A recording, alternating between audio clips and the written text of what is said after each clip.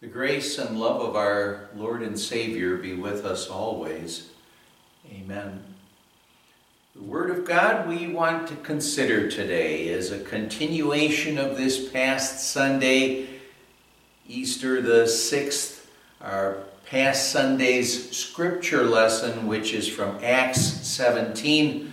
We'll look at verses 23 to 28 tonight, where the Apostle Paul said, "Now what you worship as something unknown, I am going to proclaim to you. The God who made the world and everything in it is the Lord of heaven and earth, and does not live in temples built by hands. And he is not served by human hands, as if he needed anything, because he himself gives all men life and breath and everything else. From one man he made every nation of men, that they should inhabit the whole earth. And he determined the time set for them and the exact places where they should live. God did this so that men would seek him and perhaps reach out for him and find him, though he is not far from each one of us. For in him we live and move and have our being. And as some of your own poets have said, we are his offspring." My dear friends in Christ, the Apostle Paul is here on his second missionary journey, and he found those very religious people in the city of Athens. So many of those people were very religious, but they worshipped idols. And because they worshipped idols, well, that wasn't the true religion, and it definitely was not something that could save them.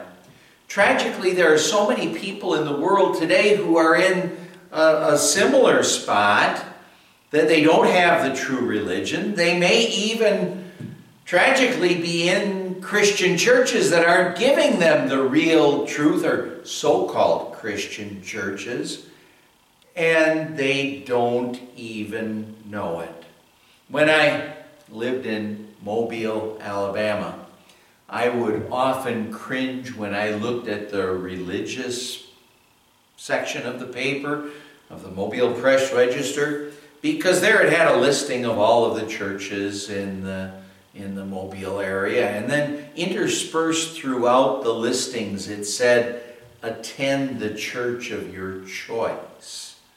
And now I cringed at that, because I kind of wished it would have instead said, "Attend the church where you believe God's word is taught correctly in its truth and purity." False religion gives false hope. And, well, it's kind of like, imagine that I gave you a pill and I said, from this pill, you'll never get COVID-19. But all I gave you was a Tic Tac. That's false religion. Paul did go to the synagogue at Athens, and at that synagogue, he did find Jews and God-fearing Greeks, and hopefully these were people who knew about the promises of God and just needed to be pointed to Jesus as the fulfillment of those promises. But what Paul does here is he gives them true religion. He gives them the truth. He gives them the truth that Jesus is the way and the truth and the life. Well, let's look at what Paul had to say to those people of Athens. He said, "The God who made the world and everything in it is the Lord of heaven and earth, and does not live in temples built by hands." The false idol gods that people often worshiped back then, they often were national gods. The Greeks had Zeus and Mercury and other gods. The Egyptians, the Assyrians, the Philistines, They had all of their gods. And, the thing that was maybe kind of interesting about their gods is it really kind of seems to have depended on what day it was, which of those false gods ultimately would be the better, the more powerful god, because one god's nation would defeat another one's in battle. Of course, those gods weren't real, but the God, the Lord, He is not one of many gods. He is the God, the only true God. He is the creator of all things. And as the creator of all things, He's always on top. He's always in control. You don't ever have to worry about someone superseding Him. He's always on top, always in control, and He's always working out things in this world for our eternal good. We don't always understand how and why He's doing the things He's doing, and we don't right now understand what exactly His plan is with this virus that is hitting our world. But He is working to serve our eternal good, always. Our God, it says here, does not live in temples built by hands. God did in Old Testament times reveal His presence to the Israelite people in the temple. But the temple never contained Him. God is present everywhere. The temple couldn't contain Him like our homes right now often end up containing us during this time of lockdown. But God's everywhere. And because He is everywhere, He's always able to be there for us, to give us the help that we need. Paul said, and He is not served by human hands as if He needed anything, because He Himself gives all men life and breath and everything else. God doesn't need us, although He certainly does want us to be with Him forever in heaven. There's no question about that. But we definitely do need Him. We would be totally lost without Him. Paul said, from one man, that's Adam, from one man He made every nation of men that they could inhabit the whole earth. And He determined the time set for them and the exact places where they should live. A verse like this gives us such comfort. God's in control.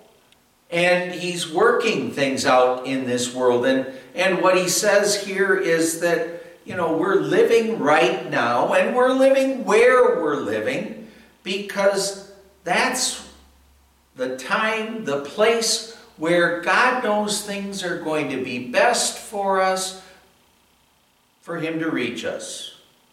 Well, why?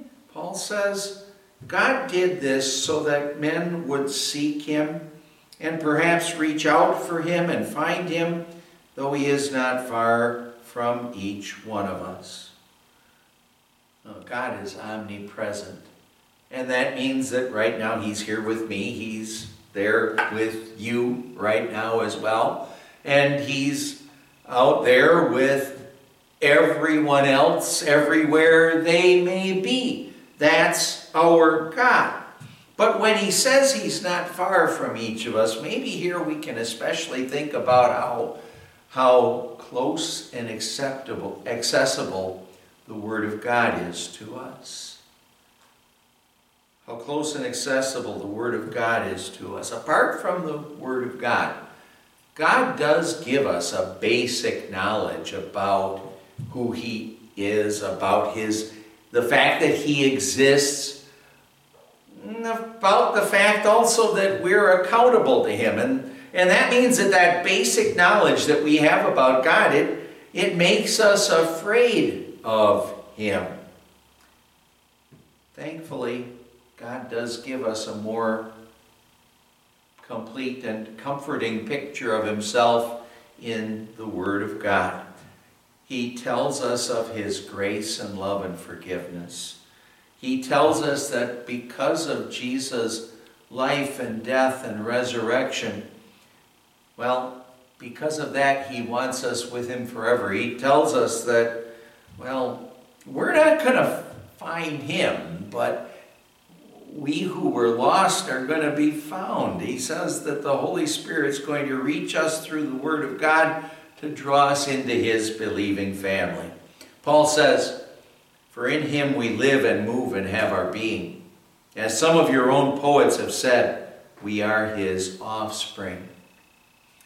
Because he created us, because we live and move and have our being because of him, because we are his offspring, well, that's why he loves us so much, despite the fact that we so often sin against him. But that's why he gave us his Son to be our Savior. That's why he promises us that he's never going to leave or forsake us. That's why he promises us that he's going to make things in this life work for our eternal good. And now see, that's true religion. That's what God's Word says. And that's why we are so richly blessed. Amen. Let's pray. Lord God, we ask you to please keep speaking to us through your Word. Please keep giving us true religion. And that means, yes, we do want you to show us our sin. But then after we've seen our sin and what we deserve because of our sin, then show us our Savior. Tell us of your great grace and love. Tell us that you're always going to be working for our good. Tell us that you'll never leave or forsake us. We pray this in Jesus' name. Amen. And the grace of our Lord Jesus Christ and the love of God the Father and the fellowship of the Holy Spirit be with you always.